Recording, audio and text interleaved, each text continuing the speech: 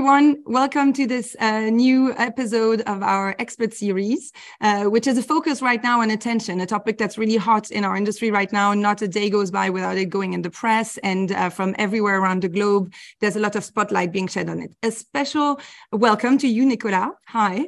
Hi, Anna. It's good to have you with us on this thing that is also a podcast right now, by the way. So welcome to the listeners that are listening in for the first time. So Nicolas, you're the SVP Transformation and Global Investment at Omnicom Media Group. You're a speaker on the topic of attention in EXA conferences, but also other conferences. You're involved in the EACA, which is really the equivalent of EXA on the agency side. On that topic that, we're really happy to shed some light on right now as EXA, because it is being discussed both on the economical crisis perspective, on the sustainability perspective, on the creative perspective. I mean, there are so many angles to watch this attention topic on right now. And both our friends from Australia, our friends from Canada, the Americans, everybody in Europe is looking at it right now. So where you are in a special center of all of this as a media agency, obviously, and it's changing very much our industry, right? I mean, Andy Brown was saying we're moving from a business of gross impressions to a business of net exposure, which I find a clever way of summarizing this attention discussion. So very first easy question for you to start here. From the agency perspective on your day-to-day, what challenge, does attention bring or resolve really? What does it resolve this attention angle as a new KPI? Well, attention really helps us answer a critical question that pretty much all our planners and buyers have, which is to understand if our ad has actually been seen and noticed by the audience, and did it actually deliver any kind of engagement? Because I'm pretty sure you'll agree, Anne-Laure, ads that are not noticed don't work, right? They don't build your brand, they don't drive awareness, and ultimately they don't drive sales. So it's important that we find a metric that goes beyond viewability. And we think attention is much more valuable than viewability, because we know that something that can be technically viewable based on the MRC standards isn't always viewed, right? Some vendors have learned to gamify the system by serving ads that generate artificial viewability or clicks. And so the reason why Omnicom are so keen to promote attention as a metric is because we think it takes us much closer to what matters to clients in terms of what drives brands and what generates sales. And so it changes the way you guys are doing media planning? Attention has a huge role to play equally for both planning and buying. But with planning, we start by looking at the optimum amount of attention that every brand needs. And that's actually important because with attention, we don't believe in a one-size-fits-all approach.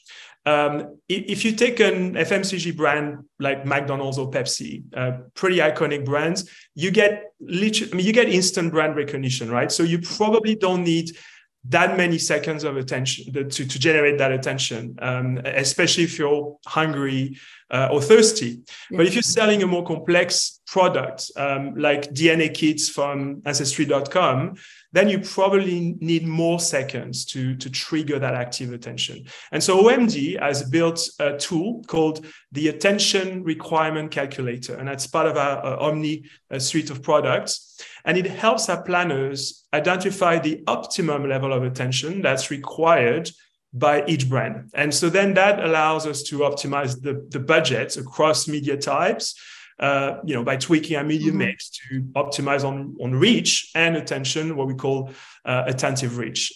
Once you've got those optimized plans, that's when you can start buying your campaigns by incorporating attention signals to drive further value. Okay, so that's ex ante, right? Afterwards, about the success of a campaign, how do you guys use that then to evaluate the success or calculate reach differently? Yeah, well, what's great with attention is we can really influence both branding and performance campaigns. And we have some really strong evidence now through case studies, brand lift research, also first-party client data, that we can get better outcomes from attention that's across both upper funnel and lower funnel objectives. So that's why attention is a very impactful metric for us. Okay, so you just explained how, you know, it's used for the buying side, but one of the topic we've been discussing as an industry as well is this becoming a new currency? You know, what is your belief in the group? Well, look, for buying, what's great is, as I mentioned, alors, we can really use attention data to optimize both branding campaigns, so upper funnel objectives, like awareness, but also equally, we can optimize the direct response performance campaigns. But we do this in different ways. So for branding campaigns, we use attention data to tweak our vendor selection. To optimize the channel selection, the format, the placement, down to the programming selection. And that allows us to report back to clients an attention index per campaign. And because of the link that we've made between attention and improved ad recall, this attention index is actually a very valuable KPI for clients to assess the quality and the output of their media buy, right? But for performance campaigns, it's actually a little bit different. It's a different output in a way because everything's programmatic. And so effectively, we use attention signals to create custom bidding algorithms that helps performance teams predict in real time the levels of attention by placement before they even bid for a single impression. And again, we're doing this because we have that evidence of this link between higher attention and higher conversions. So I guess back to your question about what it means for us as a metric. For branding campaign, attention is effectively reported as a quality factor. It's a campaign output. And for performance, is effectively seen as an input by our buyers to deliver better conversions. So the end goal, effectively, what the client sees is improved cost per conversions. Okay, but it's far from becoming a standard currency for the market right now, no? What do you think? There's a lot of education needed still, I feel. Sure. Yeah, well, I guess I'm going to say, first of all, from Omnicom's point of view, right, you can see that we feel we have a unique approach to attention. Because by definition, we are looking at different definitions of attention, different thresholds of attention by client. And so because of that, it's a little bit difficult to align with vendors on a standardized definition of attention. If you take, for example, in-feed videos on Instagram, they might deliver 2 seconds of attention. But if a client needs 4 seconds as the optimum threshold, then we've got a value discrepancy between the vendor and the client. And obviously, and when the sales side and the buy side don't speak the same language, it can be pretty tricky to trade on the same currency. You need some common ground. So I don't think negotiating a guaranteed cost per attention per second as a currency is going to be a trading lever anytime soon. Then I haven't even mentioned the lack of standardized measurement. I know Andy at the Attention Council has been pushing for more standardizations around the definitions and the measurement. And, look, that's very good, right? We're supportive of that. But we also need to avoid the trap that we got ourselves into as an industry with viewability, where I mentioned we've got those long tail digital vendors who've made a business of generating artificial viewability that doesn't deliver anything for our clients. And so if attention becomes a new standardized metric, there's a risk that we'll end up with similar challenges there. The problem we have with the last click attribution there on one side might happen again on the current on the attention side. It's not an easy one, and I find it's related to having global discussion with the clients as well, discussing from the beginning the purpose of the campaign, understanding their KPIs, which admittedly on the media side is not always the case. We don't always share from the beginning or understand from the beginning the client's needs or purpose for a given campaign, which you guys understand much better. And I think that one link that's missing sometimes as well is the link between the creative aspect and the media aspect, right? And from a business process perspective, we tend to separate both quite a lot. And at least on the sales house side, our members are looking right now very much into understanding what is the added value of creativity. I mean, we've been doing this for years, but discussing it with clients right now and also understanding the value of what a good creative is bringing to the quality of an attention of a campaign. Do you think that this topic of attention is now maybe bringing it back together, and that ultimately will sort of bring back the full service agency, back on the table, the need for this? Is it the case for you guys internally? Do you discuss it? Yeah, no, it is good. It is a very good point, Anne-Laure, because obviously eye tracking attention data can help optimize the creative process as well, to your point, and both the format, but also the content of the message. And also, you're right, the lines between creative and media are getting increasingly blurred. Which is why whenever we have an opportunity as a group, Omnicom will always try to pitch or repitch businesses by joining up our creative and media resources, so we can provide this full service, like more holistic solution to our clients. But again, even with our media division, we run our own dynamic creative optimization business, the DCO, with Idyllic. And those guys are starting to use attention data to optimize the creative format and the messaging that's served to each individual audience. So, look, I wouldn't say as an industry we are necessarily going full service yet, but there's definitely a trend there and a push from clients as well. Yeah. And I see it. I mean, on the sales house side, we really see it happening because some of our members are offering that now as a service to also look into the creative, doing A/B testing, and then helping with the, reflection on the global purpose of a campaign, understanding the client's needs. They're never replacing the job that you guys do, obviously, because it's, on the TV side, or TV and radio sometimes, but it still is interesting that like this is coming together. So because this is aimed at being a short interview, I still have a few questions for you. But one of them is really the role of TV in all of that. I mean, generally speaking, we think that we're doing really well as a TV industry in the attention, discussion. Do you confirm that? Is it like from the findings we've been seeing from the Karen Nelson Fields of this world, TV is doing quite well? What have you seen, at OMG and internally in the discussions you're having about the TV performance there? Yeah, absolutely. I mean, I think the very good news for television is is the medium that performs the strongest actually on attention metrics. And that's based on consistent research we've seen and we've done over the past 18 months, 2 years.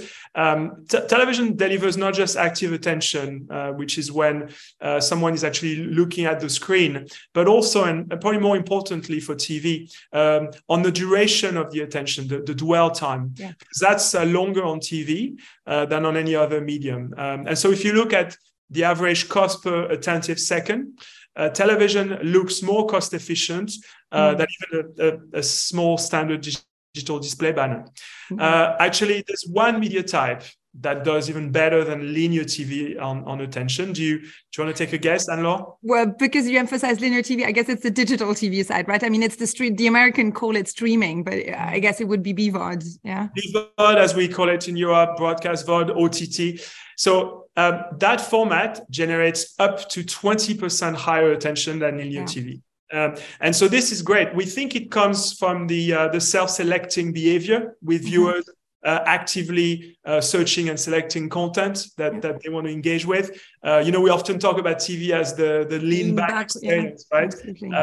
But I think we can label CTV and BVOD as a lean-in media because with CTV you're effectively creating your own schedule and you're more active with the content. Yeah, it's really interesting. Karen Nelson Field recently spoke about this again, and how it's really more into this lean-in is bigger on the BVOD platforms than it is on YouTube, where you kind of expect the same sort of content, and there's a habit of like what sort of stuff you're gonna get that also leads you to just wait for that skip ad button. That is, it's interesting. Yeah. Okay. Well, thanks. I love that message. The TV industry still probably has a lot to do on discussing that and promoting it, educating maybe.